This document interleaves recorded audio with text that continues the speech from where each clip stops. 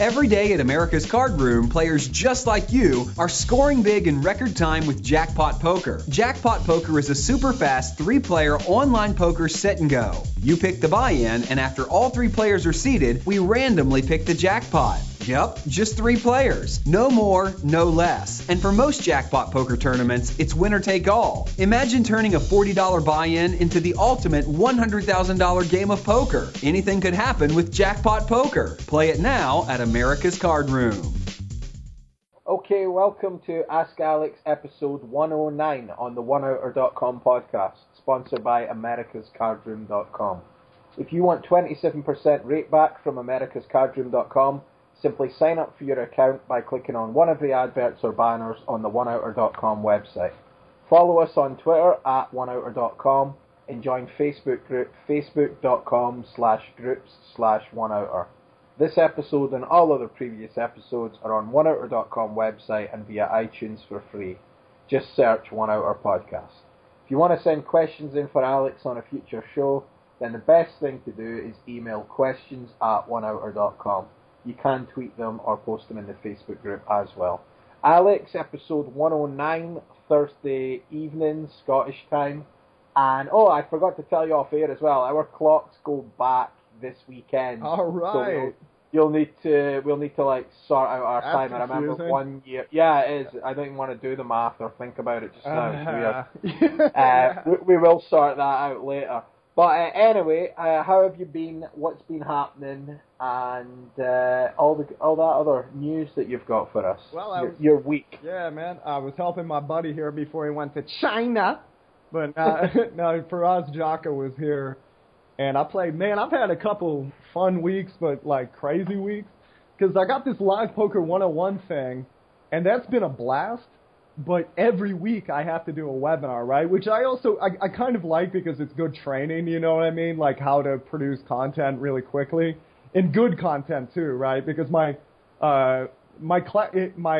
students, they're pretty bright people, you know what I mean? If I'm mailing it in, I get the idea they're gonna know, you know what I mean? Yeah. So I'm doing well anyway. So Jocko, like, you know, a couple weeks before, he was like, "Hey, I'm gonna come into San Jose," and I was like, "Well, this will be awesome. It gives me kind of an excuse to see everything in Costa Rica. I'm probably not going to be living here, exclusively in the next couple of years. I mean, I would like to have a home in Costa Rica, but." You know what I mean? I got to get on the road. Now, there's like 2 live tournaments a year in Costa Rica, and there's like 2,000 in the USA, and I have a U.S. passport, so this would be a pretty weird decision, right, to stay here. And But yeah, anyway, Jaka, he's like, okay, I'm going to be there, and I was like, cool, we'll use it as an excuse to do all the tourist stuff.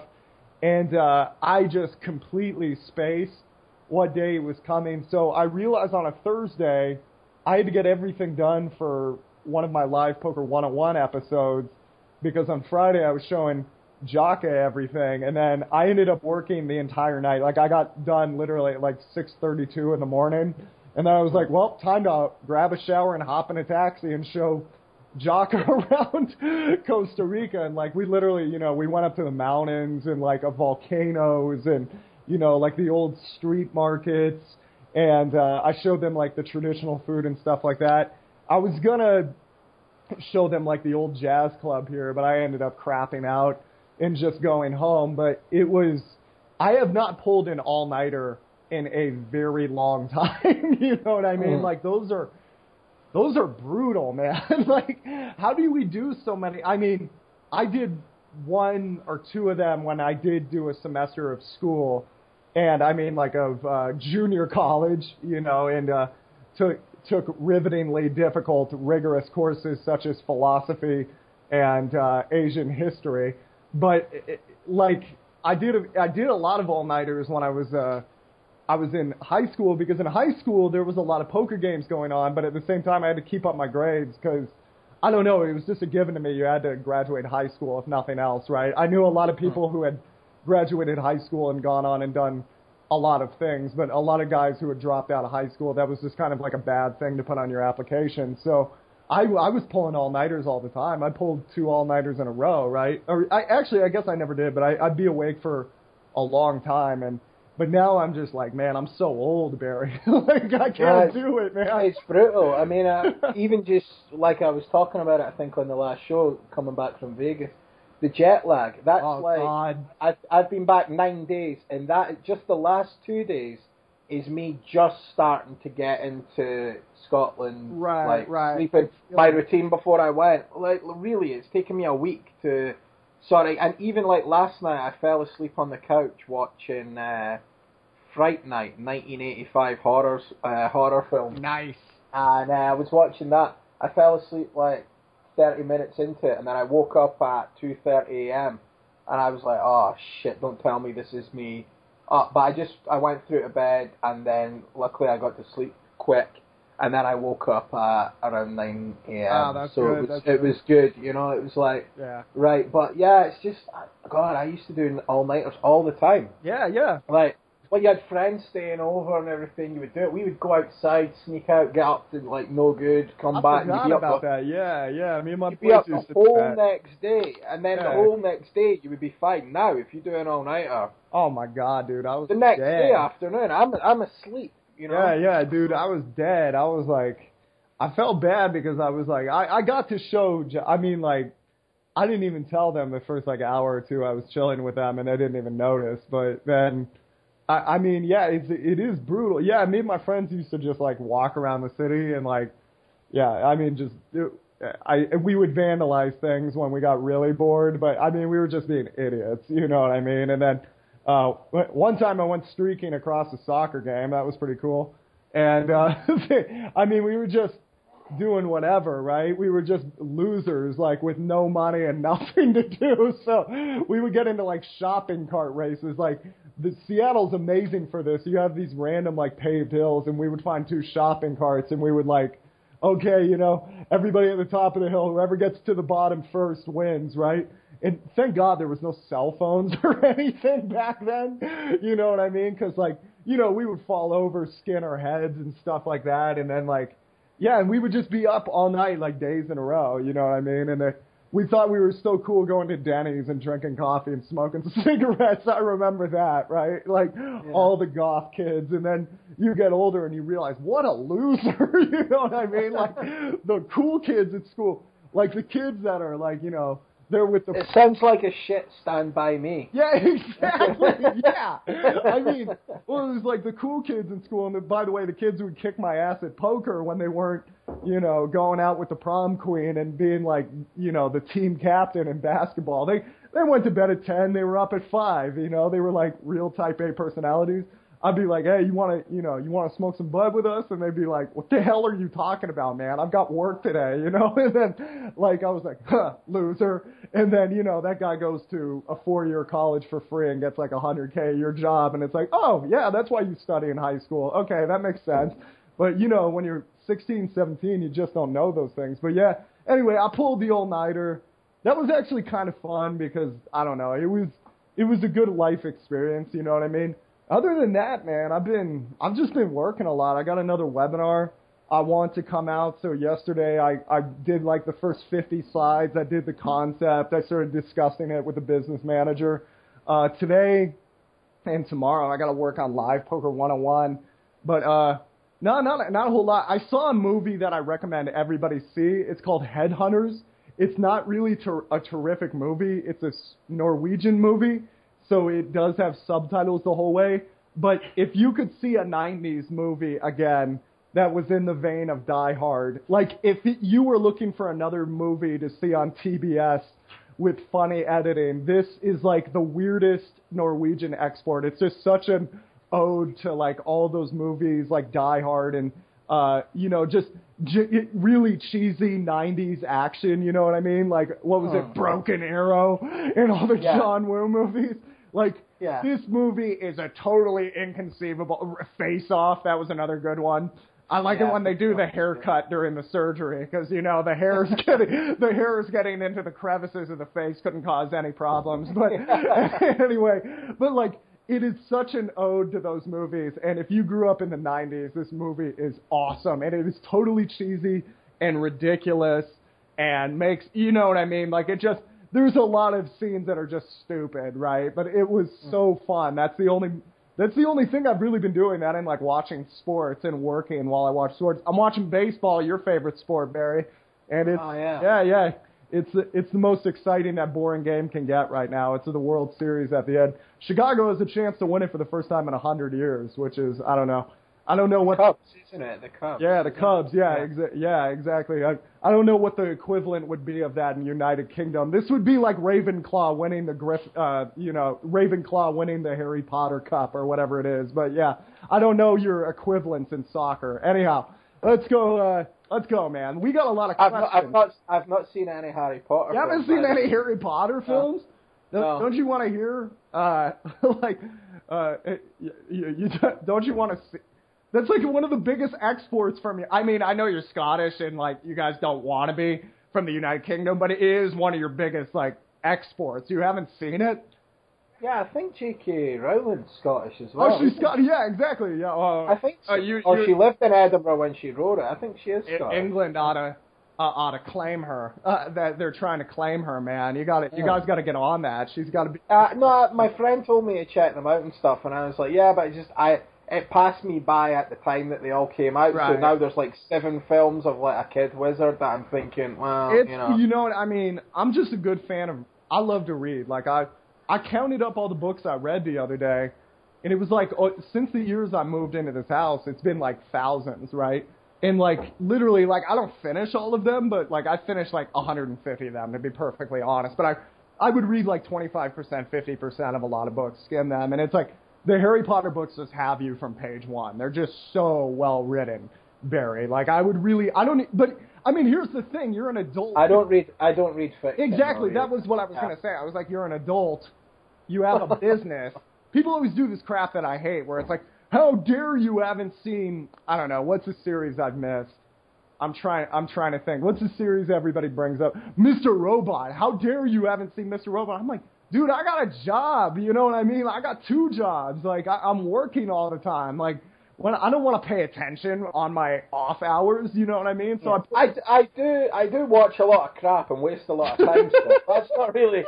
That's kind of like, that's a cop-out if I say I don't have the time. I mean, I've sat last week. Yeah, you just I've been watching Fight Night 1980. Yeah, I've been watching 1970s and 1980s horror films. But those are badass. Dude, those are... remember Phantasm? Was Phantasm the one from the 70s? I've not seen that yet. It's on my list, so I know it's a classic. Okay, there's a scene there that's seared into my childhood. I just want you... For anyone who's seen that movie, there is one scene with a bench press, and there was a child playing on a bench press at my gym, and that movie still has me so scarred from my youth, this 70s movie, right, that I ran to the, owner of the gym, and I was like, somebody's got to get their kid, that's going to kill them, right?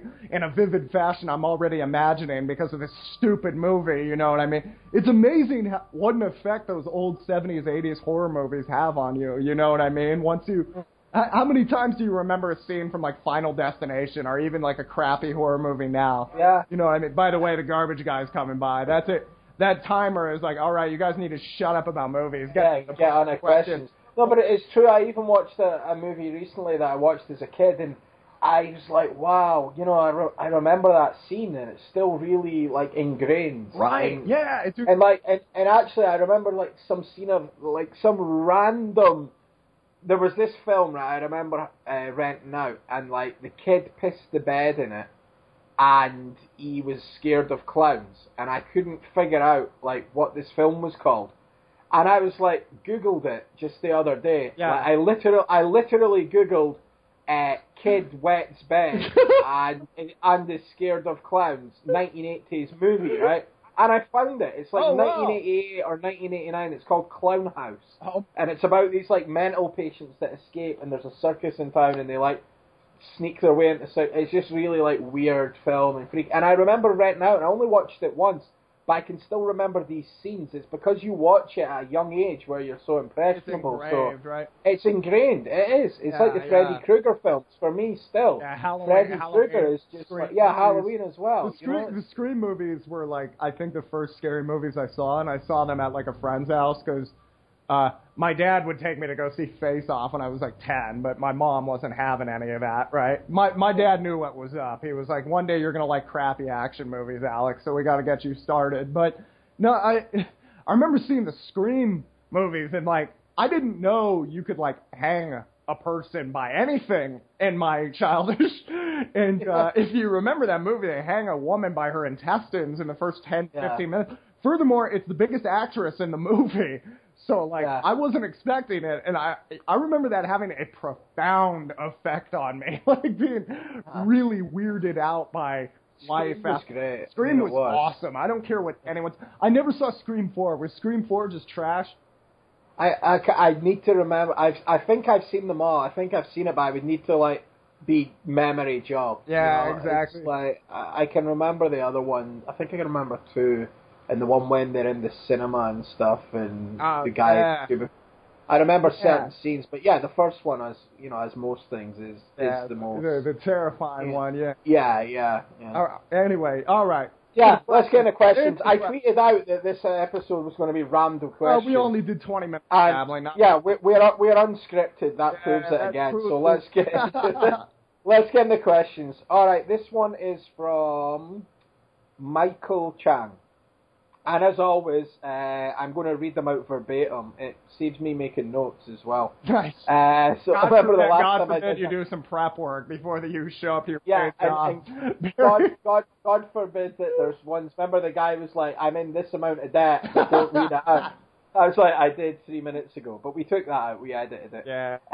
Okay, this one is from Michael Chang, and the question is for a podcast regarding country tendencies. Hi Alex and Barry, keep up the great show. Somehow it just never gets old hearing Alex talk for the 1 millionth time about the Seattle garage with no plumbing. I have a question for the podcast. It revolves around country tendencies. Maybe you could discuss that a bit. I know you have touched on it, but it's a really interesting topic in my opinion. And Alex, as you deal with so many nationalities, you might have something interesting bits to share. I'll start off. For instance, Brazilians. No, this isn't me. This is still the guy. I just figured that out. Okay, continue.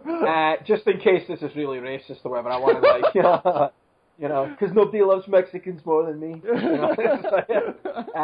For instance, Brazilians. I'm going to generalize hugely, but the population as a whole is much more on the field side of playing, in my opinion.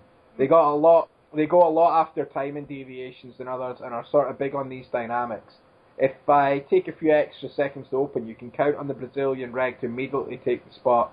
I think it's a pretty obvious exploit, but versus general population it works well. Right. However, they don't do a real job in keeping their exploits sort of in check, not breaking the ATM, as you would say, Alex, and get in trouble more versus better opposition. Right.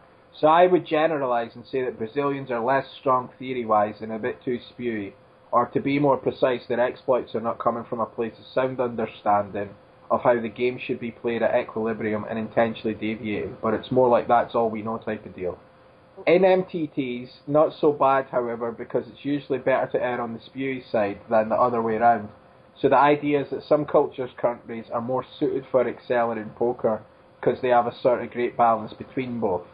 I don't know if you want to take some of there. He does go on a bit more about some other, and if you want to chirp in, I mean, the reason I'm reading it verbatim, I'm joking. I have read this out, but I think it's important. It just shows us again, like what you say, our listeners, we really appreciate it. A lot of them are very switched on guys, the majority actually, right? And they take the time to send in these which out is questions. really nice. So I just always feel I should read it out. But if there's anything you want to jump in just now, that you think you might. I mean, the big thing, one of the things that really helps me with understanding each nationality's, how they play poker is something he touched upon. I'm really glad he touched upon it, is education level and willingness to speak English or ability to speak English. Now, you kind of see this in chess as well. I don't know the first thing about playing chess, but I like to study chess masters because there's a lot of wisdom that they impart that is very relevant to the professional poker player. But it kind of reminds me of a time back in my garage with no plumbing. No, I'm just kidding. But I mean, there are some of the best chess masters in the world are like the Brazilians. They're very feel-based, right? They're kind of allowing their subconscious to coalesce and come up with something that perhaps their first mind, or mind number one, I guess, is, they discussed it. What was that one book? Anyway, there was a book by an Israeli gentleman that was Thinking Fast and Slow. They talk about like mind one and mind two. Sometimes mind two can come up with something your subconscious mind that mind one doesn't understand. And a lot of like playing by feel will cause mind two to develop, your subconscious mind to develop. So that is one thing that Brazilians have going for them. I think there's a number, like if we had to rank like 20 of the best like MTTers right now, like, you know, guys you would put your money on to like make a good deal of money at like an MTT marathon session, I would put my money on at least like 2 Brazilians, which is pretty significant when you think about they only have about 200 million people from like the 7 billion on Earth, right? But at the same time, in general, not having that educational base will make you like the average guy is going to be a little weaker, right? So I hope that makes sense. Like if you play more based on feel, the chances for you to develop a very subconsciously aware, sound person, like Franz Jaka, I was always the guy like teaching him all the math stuff and the basics, and some of the stuff, you know, it was clearly stuff he should have learned 3 years before he met me, right? But I'm trying to think of anyone in our circle of friends who I would bet against on Franz Jaka, and I can't really think of anyone, and that includes most of like the best players, right? Like I've seen him destroy. Like, I mean, I've sat by the table when he's playing with Victor Blom, and he's like, you know, like he just destroys that guy, right? Like, I mean, the one time I watched him, right? I'm just telling you from my personal experience, like, Franz Jaka is like a lot of Brazilian players in that maybe he doesn't, now he's worked very hard to get like the educational base.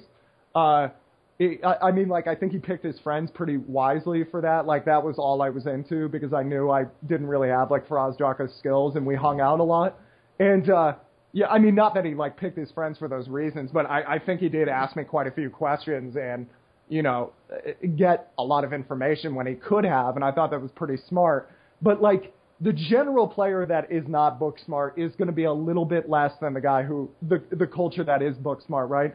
So, like, if we were just picking guys out of if they were like, okay, we're drafting people for our team, these 10 are Germans, these 10 are Brazilians, right?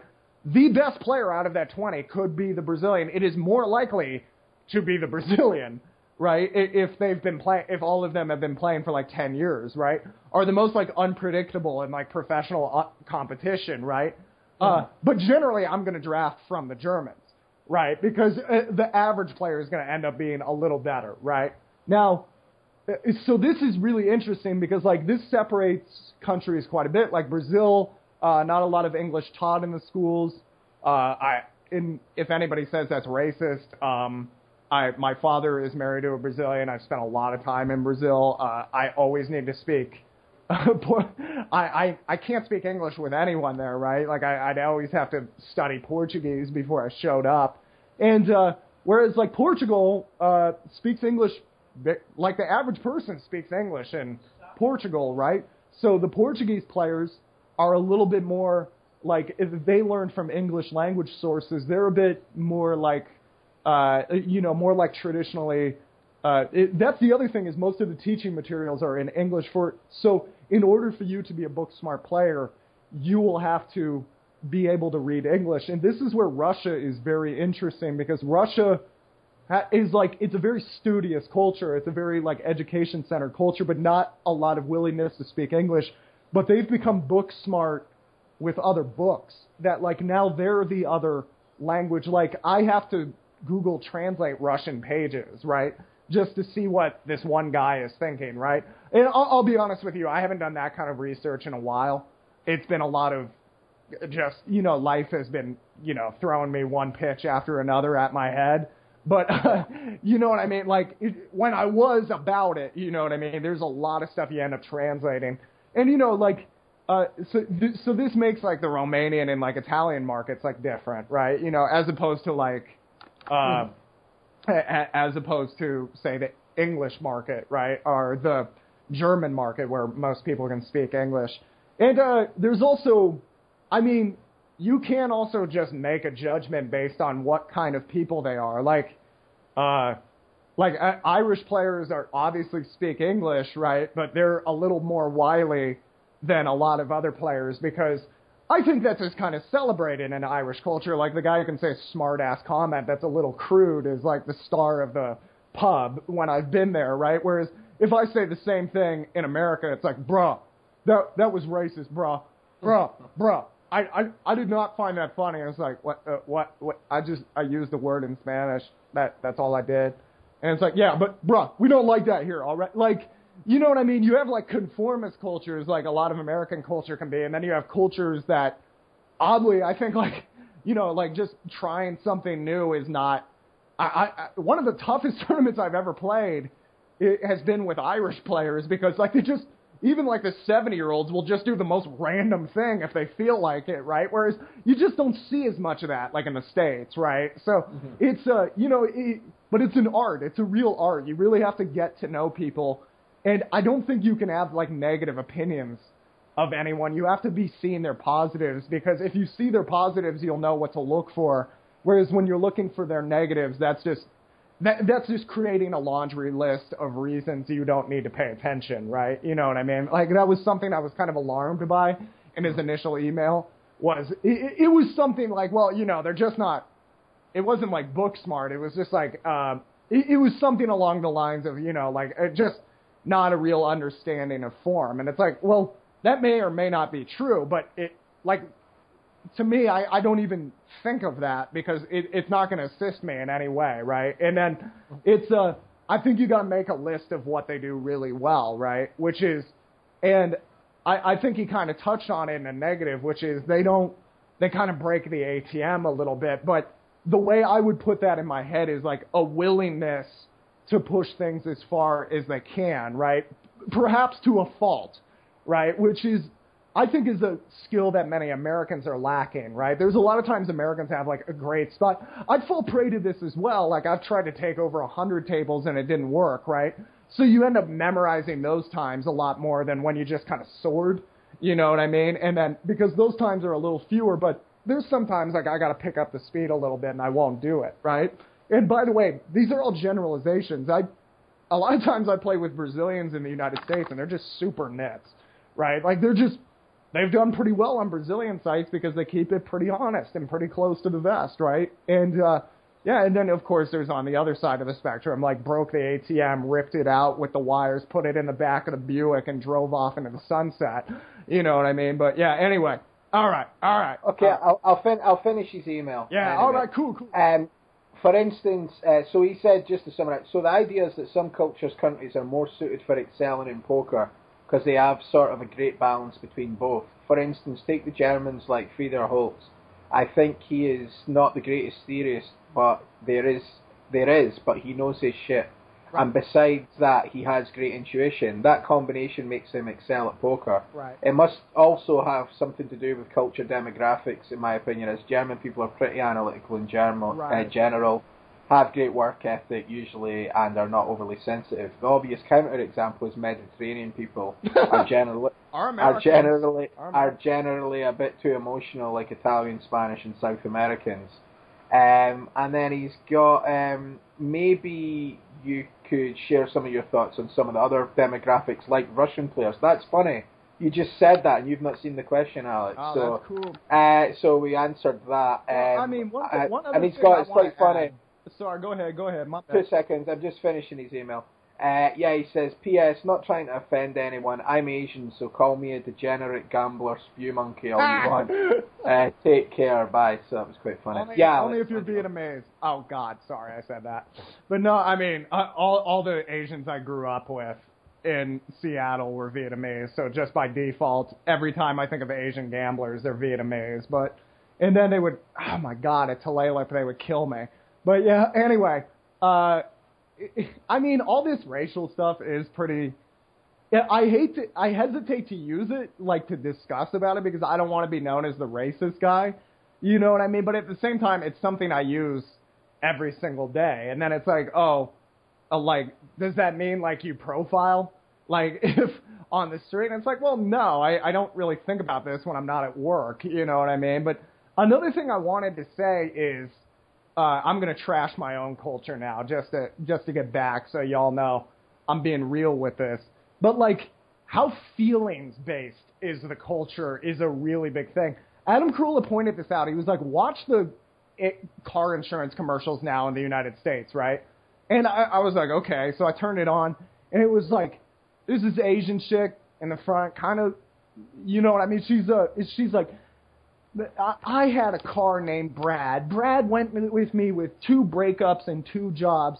I loved Brad. And then Brad got hit by a car. I didn't know what to do, but then whatever paid out to me, and I did my happy dance. And it was like, what?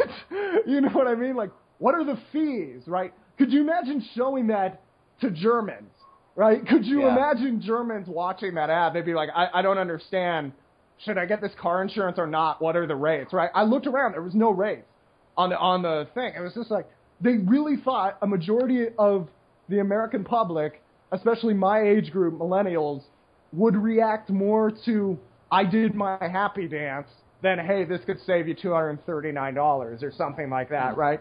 That's what they believed, right? Now, so I think Americans, a lot of times, Americans do pretty well at poker because we started with it, so we've had it for more time. I think there is parts of the United States that does celebrate individualism, like studying on your own, trying to come up with your own methodology. Not even studying, though. Like, I mean, I remember it's cool now in the States to say you studied, but, like, I remember growing up saying, like, I got to study this more, and people would be like, studying? Puh. You know what I mean? Whereas Germans have that culture of studying, right? And then, I don't think as much of, like, a feelings-based culture. You know what I mean? Like, I'm sure emotions run high there at certain times, but it's not like, if you watch the presidential campaign, this is another point Adam Carolla made. This is so feelings-based now. You know what I mean? They're not talking policy like at ever. It's like, she has a name, Donald Trump. And it's like, oh yeah, honey, like, you really care about women's rights. Like, you know what I mean? Like, it's bizarre. I don't know. Anyway, and on to the next question. That was good. Okay. And the next question is from regular listener, contributor, and retweeter, Rehards Dobelis. What's up, Rehards? And question. Hey guys, question for Alex as per usual. I know you advocate not to open big offsuit cards that much from early positions, and you also advocate opening minimum 2.5x, which I am doing on a regular basis. However, what can you comment on Ape Styles' play in a much different style? I know that he does play those big cards from early positions pretty much at majority of tournament stages and the later stage in a tournament. It is the smaller size he is using for his opens. It is something you can see in his card runners training videos, and also when I had the opportunities to play against him, I would see the same thing. Do you think he is wrong with doing what he is doing? Does he know something that you don't know, or do you disagree with him playing like that? Regards, Regards. Regards. Anyway, no, well, okay, something you gotta remember is Ape Styles is, like, if you were drafting, like, a top 5 all-time online tournament players, Ape Styles has to be somewhere in that list, and I'd be very confused if he wasn't, right? And, so Ape Styles can do, you know, whatever Ape Styles thinks he can do, in my opinion. I think he's that good, right? Now, that being said, okay, let me tell you where I came up with this. I didn't pull that idea out of my... Oh, there's my dryer. See, we have dryers here in Costa Rica, Barry. Barry's got to hang up his laundry to dry after this. He's like a gangster. But anyway, no, I mean... like, essentially, I think with Ape Styles, what I think about it, sorry, I'm trying to get my thoughts together here. The way I came up with that wasn't like I played a lot and then I thought, okay, I don't like opening those hands, because I don't really trust that methodology, right? Because you could just run, I mean, I look at databases all the time, like every day. Well, not every day, but every day I'm coaching. Like, hey, you played 200,000 hands over a year. and you ran bad, you know? Like, it takes a while to get the run bad out, you know what I mean? You got to stack up a couple million hands, right? But what I've done is I've looked at databases, some near 1 million hands, and you can do this on Hold'em Manager. Just put Hold'em Manager, more reports, and then there's, I think it's like a pre-flop, and then you can just do hand groupings, or it's somewhere there where you can do hand groupings, and it'll show your average profits with every style hand. And something I've noticed is right when you get to the suited 2 gappers, and right when you get to the unsuited big cards, you stop turning a profit. And you can do some specific filters, and these are very talented players that I've run on this, right? You know, obviously I can't see the top 10 empty tiers, right? I'm guessing they can make it profitable, but what I'm noticing is even some of the guys I would put in the 99th percentile of online players cannot make it work, right? So I'm going to gamble and say you can't, and I can say I can't, right? There was a time I could make that work. If you watch my old EPT episodes, I was raising everything from everywhere. And that was because back then I couldn't make that work. The field these days is too talented, so I have to humble myself and recognize, and I looked over my own database and found, suited 1 gappers I was making a small profit from, but you also have to consider this is so much work for so little profit, right? How much better would it be as opposed to playing 8 tables and trying to micromanage every suited gapper spot to make another extra 0.3 big blinds per 100, right? How much better would it be to play 16 tables and just drop out the suited 1 gappers? You know what I mean? That's the ultimate money-making question that I don't hear people asking, right? Now, I'm going to assume, since most of my students are, a lot of poker players like to play too many tables, or they're just learning the game. I'm just going to drop out the suited gappers in the big cards. That doesn't mean it can't be done. I do, if you watch me play, I'll open those hands when I think the table's soft and stuff like that, but you would be making a much, much smaller mistake never opening them as opposed to always opening them. So that's, Ape Styles is Ape Styles, you know what I mean? When I watch Ape Styles, there's a lot of stuff I can't do too, you know what I mean? He's better than me, right? So I should try to learn his methodology, but I can't just imitate him based on, a very surface area thing, such as the starting hand selection. I need a much more deeper understanding of No Limit Hold'em, and something that, I'm 10 years in, I'm still searching for, so I'm going to gamble and say a lot of you guys aren't there yet either. Okay, so, anyways. Yeah, I think the key thing is we're all not Ape Styles or Alex Fitzgerald, and as a rule of thumb, what you're advocating and saying about big cards and stuff is sort of over X amount of games, right? So it's going to be a good way to look at it. Yeah. It's a starting block as well. Exactly. It'll keep you out of trouble if you're grinding for a living. It's going to help you a lot to stabilize things.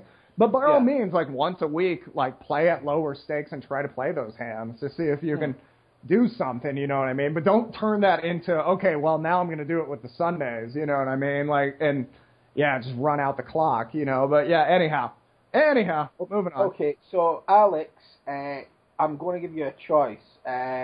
You want to do one about 3-bet pushing versus stealing, or about alternate income streams? Let's do both. I can probably do the technical one fast. All right, let's do the technical one first then and finish on the other. All right, cool. Okay, this one is from Eskil Raitan. And hi, 3-bet pushing versus steal. Hi, I have been following your podcast for a while now, and I've got to say I'm loving it. I have a technical question for Alex about 3-bet pushing. Been playing around with the equity calculator for a while now, and figuring out I can push ridiculously wide versus button steals. Mm-hmm. For instance, let's say I got a 20 big blind stack in the small blind, and we assume the button opens 40% of hands, which is my default opening range. If I push, I got the big blind call in top 7% of hands, and the button call in top 6% of hands. With this setup I got, plus EV push with just over 30% of hands. However, my question here is, should I go for every little edge here, pushing ace-2 off and queen-10 off, for instance, got plus 0.03 big blinds EV, or should I have some kind of rule to only push hands that got over 0.5 big blinds plus EV, for instance? A big thanks in advance and best regards, Skill. You know what? I think this is okay to give you guys like the full answer here, because I always try to let you know, guys, like when I'm not the best for a question, but I do think I'm pretty proficient in pretty much all things No Limit Hold'em. But yesterday I was writing a new webinar. I don't know why I'm not announcing it, but yeah, it's going to be called Test Your Poker 2. We're doing Test Your Poker 2. It's really fun. It draws a lot from Master Poker with 1 hour a day. And there's a lot of like using the filters to find similar hands that I test you on so you can keep testing yourself after Test Your Poker 2. But anyways, I was running some fun filters, right? And then I figured, like, man, I haven't, like, looked at my database in a while, and I haven't, you know, I mean, it's been a few months, right? And I was like, by the way, doing all this coaching, I've been able to, like, look really deep, a lot deeper than I used to, right? So I was like, you know what, today I'm going to be making this webinar, but I'm also going to dig through a bunch of filters I haven't done.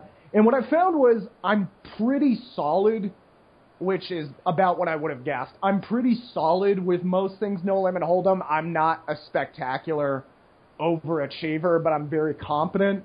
The one thing I identified, I was very surprised by, I looked into a lot of like stack size stats, and then I separated them by dates. My rejamming ranges have not been up to snuff. My win rates should have been a lot better with them, right? Now, generally, your win rates go down as the stack size goes down because obviously there's much less in implied odds and a lot fewer opportunities to use your chips because of how immobilized you are with the lesser stack size. But it was still a little below that. So I was looking, and I did identify I wasn't doing enough rejams. And so I used to say, now here's the thing. I don't think that used to penalize you as much because a lot of the stuff that I talked about in Why Pisegno is Right used to work quite a bit. And it's also, if you take out a little of this stuff on PokerStars, there's which is what most people play, and that's where the majority of my hands came from, even though it's my like least performing side by far. PokerStars really rewards cashing and doesn't really reward first place nearly as much, right? So if you fooled a few of those where your edge is like 0.1 or 0.15 big blind, right? It's not really a big deal. And actually it might benefit you in the long run. However, if you take that same strategy across to like America's Card Room where there's quite a bit of money paid out to the top performers, it's really going to hurt you, right? So, and especially if you're like folding with like a 0.2, if you have like 0.2 or 0.3, that's as good as it gets. You need to get the money in, right? You should only be folding like 0.1 big blind, 0.15 big blind when, you know, the table's just like monstrously bad. I mean, you should only be playing that, like, you should only be playing that if, like, the game is, like, pretty tough, right? Like, those very small edges. But, like, 0.2, 0.3, you cannot be folding anymore. I'm convinced the game has caught up quite a bit more. It's probably my weakest area that I've identified recently. There was a lot of times I was passing on this, and I never thought I was doing this too much because my default is toward aggression, right? It wasn't enough in a lot of spots, right? So, you know, if you see like a little bit of an edge and the table is a little tougher, which I think is a lot of the time, I think you should go for it. I think the numbers, the few numbers I've seen shows it's a little more necessary now. So, yeah, you know, good luck to you in that facet, and good on you figuring it out, man. Good for you. Man, there's so many things I need to study, Barry. It's so tough, though, because I end up just, you know, I study a lot of stuff on my own, but it's hard for me to study other people's materials because if I can't, like, make a webinar based on it, and I can't because it would just be stealing, right? So I have to discover all this stuff on my own. And, like, you know what I mean? But I should take more time to, like, research and development, you know what I mean? But, God, this Live Poker 101, man. It's, no, every week a 2-hour webinar and then an hour question and answer. That's a lot to prepare for. It's like preparing my sermon. You know what I mean? Got to prepare my sermon on the live pokers. All right. Alternative income streams. Let's go. Okay. This one is from Adrian McHugh. Hi, Barry. Adrian McHugh here. Used to play in the casino in Dundee with you. Long-time listener of the podcast. Episode 105, one of the best yet. That was the one we were talking about being your own boss and stuff. Right. Cool. Dropping knowledge, as you called it. Thought of this when listening to it and thought you might be worth sharing. It was quite funny. He posted the link to the Mexican fisherman story that me and you have said variations on, that. So if you haven't checked that out, then go and check that story out. Also, if you guys haven't covered it already, can you ask Alex how he deals with variance and if he has set up other income streams to counteract possible downswings?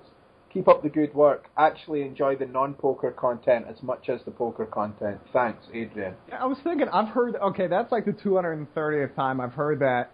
We should just start, like, I was thinking of doing, I mean, this is something I should really talk to you off the air, but I was thinking of, like, the Alex Fitzgerald podcast, and we just have you and Chase Bianchi and Sky Matsuhashi and, like, a lot of, like, contributors, you know what I mean? I know you don't roll out of bed for less than $10,000, but maybe out of the kindness of your heart one day, Mr. Chalmers, you could come on the show and we could BS about crappy 70s movies, because, you know, we never get to do that right now. But anyway, no, man, I'll tell you, I mean, it was really weird to announce my divorce on last week's episode, you know what I mean? But everybody's been super polite. I wanted people, well, it's one of those things. I don't like lying to you guys about anything, and I felt like I was lying, you know what I mean? How you doing, Alex? I'm doing chipper today.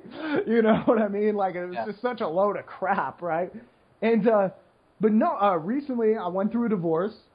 It was super amicable. My ex-wife is still, like, one of the nicest people I know, and she, you know what I mean? She was kind of like, look, this didn't work out, but I want you to pursue your dreams, and I love you so much, and I hope this works out, right? You know, and she didn't, like, it was as easy as a divorce could get, right? I'm just letting you know, like, it could not have been easier, right? And it still cleaned me out, you know what I mean? Like, just cleaned me out, you know what I mean? So I've had to really check out on my revenue streams and stuff like this, and I'll tell you this. You need two things. You need savings and you need revenue streams. Now, my savings were a little light when this started, right? You know what I mean? You do that thing where it's like $10,000 in a bank account. I'll never be in trouble again. Ha go through a divorce. You will you will go through 5 figures pretty quickly, right? And I you know, I cleaned that out, but what saved my ass was other income streams. You know what I mean? Mm-hmm. And it's just a lot of different things. Like, I'll list the ones that I have. Webinar sales. We're going to really make that income a lot more passive, too, coming up here with, I have a new website that I'm developing. I don't know if I'm allowed to say the name because another guy came up with it, my business manager, so I'm not going to say that one, right? But it's cool. It's cool. We have another site coming out where we're just going to streamline all the webinars, and it's just pay-per-view. You can download everything set up. You can watch it wherever. Right, we're setting something up like that, and that'll be cool, like passive income. Honestly, something I should have set up like 2 years ago, but the technology, we're using Vimeo, and like Vimeo technology just became super good for that, right? So you can make essentially your own, you know, like download portal, your own like little YouTube, and we're doing that. You know, I have passive income from like Rakeback. I knew that was going to be a long-term game. The thing was, with most websites, they do this thing where it's like you can sign people up and you get 30% of their rake back, right? And I was like, well, I don't want to do a deal like that because, you know what I mean? Like, you guys should offer a little something to the player, you know what I mean? Like, other than like a chip set or some of the offers I had, right? You know? And then America's Card Room was like, you know, I'm not going to say the percentages, but you're going to get a much smaller percentages, but your players get a lot. I was like, well, that's the deal everybody's going to want, right? So the first, like, 1 year, 2 years, I was doing that, getting you all set up on the rakeback. That wasn't that much, but then eventually those, you know, that ends up being a nice little sum every month, and then, you know, the articles come out to a lot, the Card Runners videos, my webinar sales, that kind of income, it's not very passive, but it's really saved my ass, because I'll be honest with you guys, I'm broke. Right now, like, I got money, like, I'll tell you why I'm broke, because, I had to take my mom for a little, surgery recently, and, you know, poor thing, everything went fine, right, but, like, you know what I mean, like, here's the other thing, by the way, I pay for health insurance here in Costa Rica, but, like, if I wanted to wait for the doctor that was gonna do that procedure, it would have been 3.5 months, and then they might just look at my file and go, oh, she's not on your plan because you forgot to dot this I. So, you know, get out of here, right? so I have to take her to a private clinic. So I've just paid my health insurance, you know, and then I got to take her to a private clinic, and then, you know, on top of that, you know, not just health issues, but, you know, like the divorce and everything, like you can get cleaned out real quick, you know what I mean? And I'm going to be just fine because I know myself and I'm banking on myself and I'm working real hard. I mean, I'm not taking time off, right? Like if I'm like I might spend like 30 minutes reading in the morning, but like if I'm watching a baseball game, I'm also working on my laptop. I'm not taking time off. I can invest in myself. But one of those things I want to say is you got to work smart. One of the things I did in my marriage that I'm not really proud of was I spent a little bit more money than I probably should have been spending. I was doing the whole, like, I want the suburban house, I want the wife, I want the kids and everything, you know, and I lived a little beyond my means. Well, that's all it takes, you know what I mean? So then you have two checks you can cash, right? You can either work smarter, you can get passive income, you can get additional revenue streams. When you do get some money in, you can say, hey, let's not buy the big, you know, let's not go out and buy a car, you know what I mean? We can stay with your little car, and let's just put this money in savings, you know what I mean? So just in case anything happens or something like that. That's the check you can cash. What you're talking about here, Mr. McHugh, was that the guy's name? McHugh. Yeah, McHugh. No, well, MCHUGH. So we say McHugh. There's a badass pitcher with that name in baseball, so hopefully it's him. What's up, man? But yeah, anyway, no, I'm sure he plays all the time in Dundee once he's done with his job in Texas, you know. But yeah, anyway, no, it's essentially that's the first check you can cash. What this gentleman is discussing here, passive income savings. Or the other check you can cash is your work. Right, you just work 60, 80 hours a week, and you always carry yourselves through it. Well, I was really able to provide a very good living, but I was never available. You know what I mean? I was just constantly not around. It worse than that, when I did have off hours, I was in another planet. You know what I mean? Because I was so exhausted. And, you know, that's pretty tough for, like, a spouse to deal with. You know what I mean? And that's pretty, it's pretty tough for me as well, because at some point, you know, you take some time off, and it's like, you know, your wife comes in, playing video games today. What's that supposed to mean? You know what I mean? You start going off about dumb crap because one of you is overworking and underpaying yourself. You know what I mean? And that, I mean, like, I'm not going to say, like, there was a lot of stuff that came up over the last couple of years, like health concerns and, you know, and a lot of other stuff. I mean, a lot of stuff I'm never going to get into on the show, but it certainly didn't help my marriage, you know what I mean? So it's not just a matter of do this so you can have money. I never really understood that. I had this really stupid thought where the more you work, the more you make, and it's like, no, the smarter you work, the more you make, right? You can either do 1,000 personal lessons like I did, or you could get 1,000 people in a classroom and do one lesson and have the exact same effect. You know what I mean? And it's more or less the same effect. And I just worked stupid for a lot of years. Now, I got a lot of practice for that, and that was real good. But, you know what I mean? Be smart about it. Because I finally have gotten smart about it the last, like, 6 months, obviously. You know, right as everything goes to poop. But it's saved my ass, right? Like, essentially, I am doing a lot better right now because I left myself a few income streams. You know what I mean? I found a few ways to get myself paid, you know what I mean, outside of everything. And that takes a lot of work. And by the way, everybody with poker, they expect this is going to happen in like 3 years, 5 years. Like, man, you got to be relevant for a long time before you start developing the type of business I have. You know what I mean? So, like, people do this thing where it's like, man, I've been coaching for like 2 years. I had a couple guys win this and this. I'm like, good, do it for another 8. You know, people might pay attention. You know what I mean? You want that, like, passive income stream. You got to be working all the time. I've written hundreds of articles for free, done hundreds of videos. I mean, hundreds of videos, yeah? And it's just been, you finally develop that income stream. It's really nice, but you have to, the other thing is, like, if I sell books on Kindle, I'm pretty sure they'll sell pretty well now because we have the bestseller with The Myth of Poker Talent, and I can still put that on my author page. But, like, that took years and years to build up. People think, like, oh, bestseller, you must have written a pretty good book. And it's like, well, not really. I've just been relevant in poker for so long, and people have been reading my articles for so long, and for 4 years they've said, if this guy ever writes a book, I'm going to check it out. Then, of course, that's a lot of people that are going to pick up your book when it comes out. It has nothing to do with how, it has nothing to do with how good the book is or not.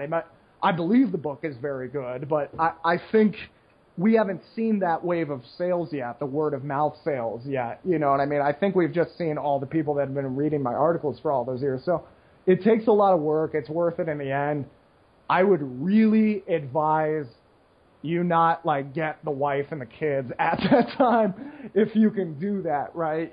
Because I just had to work like a rented mule before all my incomes, and now my passive income is pretty good, right? I mean, it pays a lot of my bills and then some. I figured that out because there's been an emergency a minute the last 6 months, right? And yeah, you know what I mean. That's really where the place you want to be getting. Sorry, we cleaning something and it dropped something. But yeah, you got anything to add, Barry? No, I mean it depends on what you're coming from. If you're a professional poker player, this is your sole income. It's very time consuming. You don't make money unless you're playing at the tables. Right. And like you said, I think the reason that you've done so well with your coaching business and stuff is purely because of the work you've put in. A lot of it is that. And over years and years, like you said, you wrote articles for, whatever, just to do it and just to get exposure. Whereas a few people come out, win a little bit, and then all of a sudden they want to be coaches and stuff. And it's like any coach, you got to look at the track record. I would just say try and find something you're interested in as well, like little side hustles and business. There's lots of good books. There's one called The $100 Startup. There's another book like Tim Ferriss, our friend Tim Ferriss is always good. 4-hour work week and stuff, just to get you in that mindset thinking. But yeah, you could literally, with technology today, I mean, as I say, I've done, my own business, for ever since I can remember, related to something. And, the difference in technology from even 2005, 6 to now. God, yeah. When I was first going to China, it was, we had these little Hewlett-Packard iPad things that they were like iPhones, but they weren't phones. Right. And they didn't have 3G, you needed Wi-Fi. And, when we were in places buying things, if we had, just to have mobile internet at your fingertips, anywhere you go is such a huge benefit. It is unreal. And yeah, just you can still blog and write about things, or vlog, as it's do your video things on YouTube. Something that you know about, that you're passionate about, you want to talk about, and then you can do this AdSense thing. I mean, it doesn't pay a lot of money, but you can make a few extra $100 a month that might mount up to something at the end. And if you get 10, 20 things like AdSense, right? Eventually it all adds up, Yeah, affiliate programs. You can do poker affiliate stuff. You can do Amazon affiliates and stuff like that. I mean, even just getting friends and family, if they're ever buying anything, you set up an Amazon affiliate account, and I think you make 5 to 10% of what they buy. And so, so there's, if you want to put the work in and do all that, and you got it. But, yeah, it's hard when people talk about passive income, because that's a term I think that gets bandied around a little bit too much. And people take it too literally. Passive, but there can be a shit ton of initial work to set up. Exactly. And also maintenance as well. Tons of maintenance. Yeah, to keep it going, It's like you saying, doing a webinar and then just passively sit back. No, if you're not promoting it, and promoting where people can buy it, and old episodes free webinars as well, and doing free webinars and stuff, then it just, try getting found on the internet now, Yeah, exactly. No, to compare it to what I say, it's like when I sell stuff on eBay or Amazon, etc., and people say, the fees, 20%, 10%, 15%. I'm like, go and try and set up a website and just let people find you and see how much you actually, Yeah, exactly. It's like people don't want to pay. We gotta pay a lot of money up front to get this Vimeo Pro account and stuff like that. But literally, on the phone with the business manager, and he's smart as hell, right? And he was like, you literally do not have another choice, right? And I was like, you can do what I've been doing, which is like selling cassettes out of the back of my car for 4 years. It's like, okay, here's this private server I have. Now enter this 57-digit password, and you can download it, right? And by the way, that password lasts for 8 hours and 21 minutes, so hop to it. And Firefox might block you because they might think this is a virus from China, but you might want to, so you might want to do this from Google Chrome. But yeah, I mean, it's either that or a site that looks as good as like eBay. What are you going to pick? You know what I mean? Yeah. And then, anyway, well, the other thing I was going to say is like, this is always the stuff I feel bad about when people talk about passive income. Like Tim Ferriss, I mean, to be fair to him, like you read the Tim Ferriss book and it's like, here's how to go from 0 to 1. Another good book I've heard, by the way.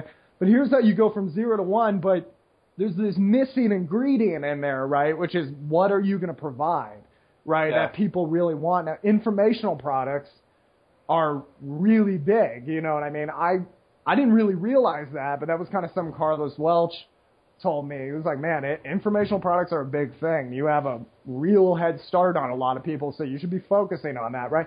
He didn't say it in those words, but he made a real good point. That was what Tim Ferriss was always bringing up, right? And I had an in on this industry. And I think that's something that people don't realize, which is to make money, you have to help people. Like, you have to make people, like, people can support anyone they want now. It's so wide open there. So you got to help people and show them there's a good reason for them to want to support you. I didn't even mean to do this. I just like writing for the sake of writing. But if you've been reading a guy's articles for 2.5 years and then he has like a $50 webinar, you feel like, oh God, I mean, how much this kid's done for me. I'll check it out. You know what I mean? As opposed to, hey, who's this dude selling a $50 webinar? $50. I don't even know his name, right? And, but people, when we talk passive income, nobody talks about the 2.5 years before the $50 informational product. That never gets mentioned, right? But I think you hit the nail on the head, which is you got to find something you enjoy. So like some YouTube guys, it's like special effects. That's what they genuinely love doing. It's something, follow your work ethic, as Mark Cuban said. For some guys, I mean, I heard a lot of those guys who were like the pickup artist crew like made a ton of money out of that because that's something only a few people specialize in. Not a lot of men have the moxie to go up to 3,000 different women in a year and learn from it, right? And like that, I think that's kind of a stupid and like immature thing to specialize in, but it worked. You know what I mean? There's a lot of guys that will pay $500 to go to a workshop because they're genuinely terrible at talking to women, right? You got to think about what do people want and what can you specialize in. If now I could write about video games, and I mean, here's the thing. I started out as a writer for video games and music and stuff like that. That's what I started doing when I was like 14, 15 years old, and I did get paid for it in high school, but it hit me one day, there's 10 million people that want to be like video game journalists, right? And there's only, a couple 100 million people reading this. And it's just not a big market and there's not enough jobs or anything like that. So if I ever want to make any kind of money and I don't want to work like 90 hours a week, you know what I mean? Like that's a lot of work to get the head of a very small industry. But you want to talk about, now with poker, I didn't really think of it this way, but you want to talk about like poker coaching the average guy can understand, but also appeals to the very high-stakes player. That's something very difficult to develop, but I've found a way to do it, and that puts me in a category of, let's say, 4 people. Now, you know what I mean? I get to name my price, essentially, and oh my God, dude. I mean, this is something even Socrates talked about. You need to specialize in something, right? You need to be of service to others. That's the only thing that really makes you happy in life. Like, people do this crap, like, oh, if I was better looking, I would be much happier. And it's like, well, if you're better looking, you never know if somebody really likes you for you or likes you for what they think you can provide them, right? If you have a ton of money, it's a lot harder to trust people. I was miserable with a ton of money, right? A lot of people come around that you haven't seen in years, and it's like, yeah, what do you want, man? It's just constantly, it's really hard to pick. Some people don't even realize how much that affects them, but once you start losing money, a lot of people aren't into it, right? And then power, power is really hard to maintain. But being of service to others was what a lot of great philosophers believe makes people happy. And thanks to capitalism, you can get paid from that. But the thing is you need to specialize in something. You can't just be the jack of all trades, you know what I mean? It's cool to dabble in different things, but I have picked one game. I've played a lot of different games. I grew up playing Pot Limit Omaha. I grew up playing No Limit Hold'em Cash, a lot of No Limit Hold'em Cash. I chose one day to specialize in tournaments because it is what I enjoyed most. I followed my work ethic, right? And I had to put a writing dream on hold. I have several manuscripts I've never published or never, it just didn't work. And I put it on hold because I knew, if I didn't move into this market, somebody else was going to move into. Now I have the freedom to pursue my goals because I learned to specialize in something. This last 4 or 5 years running that business has not been easy.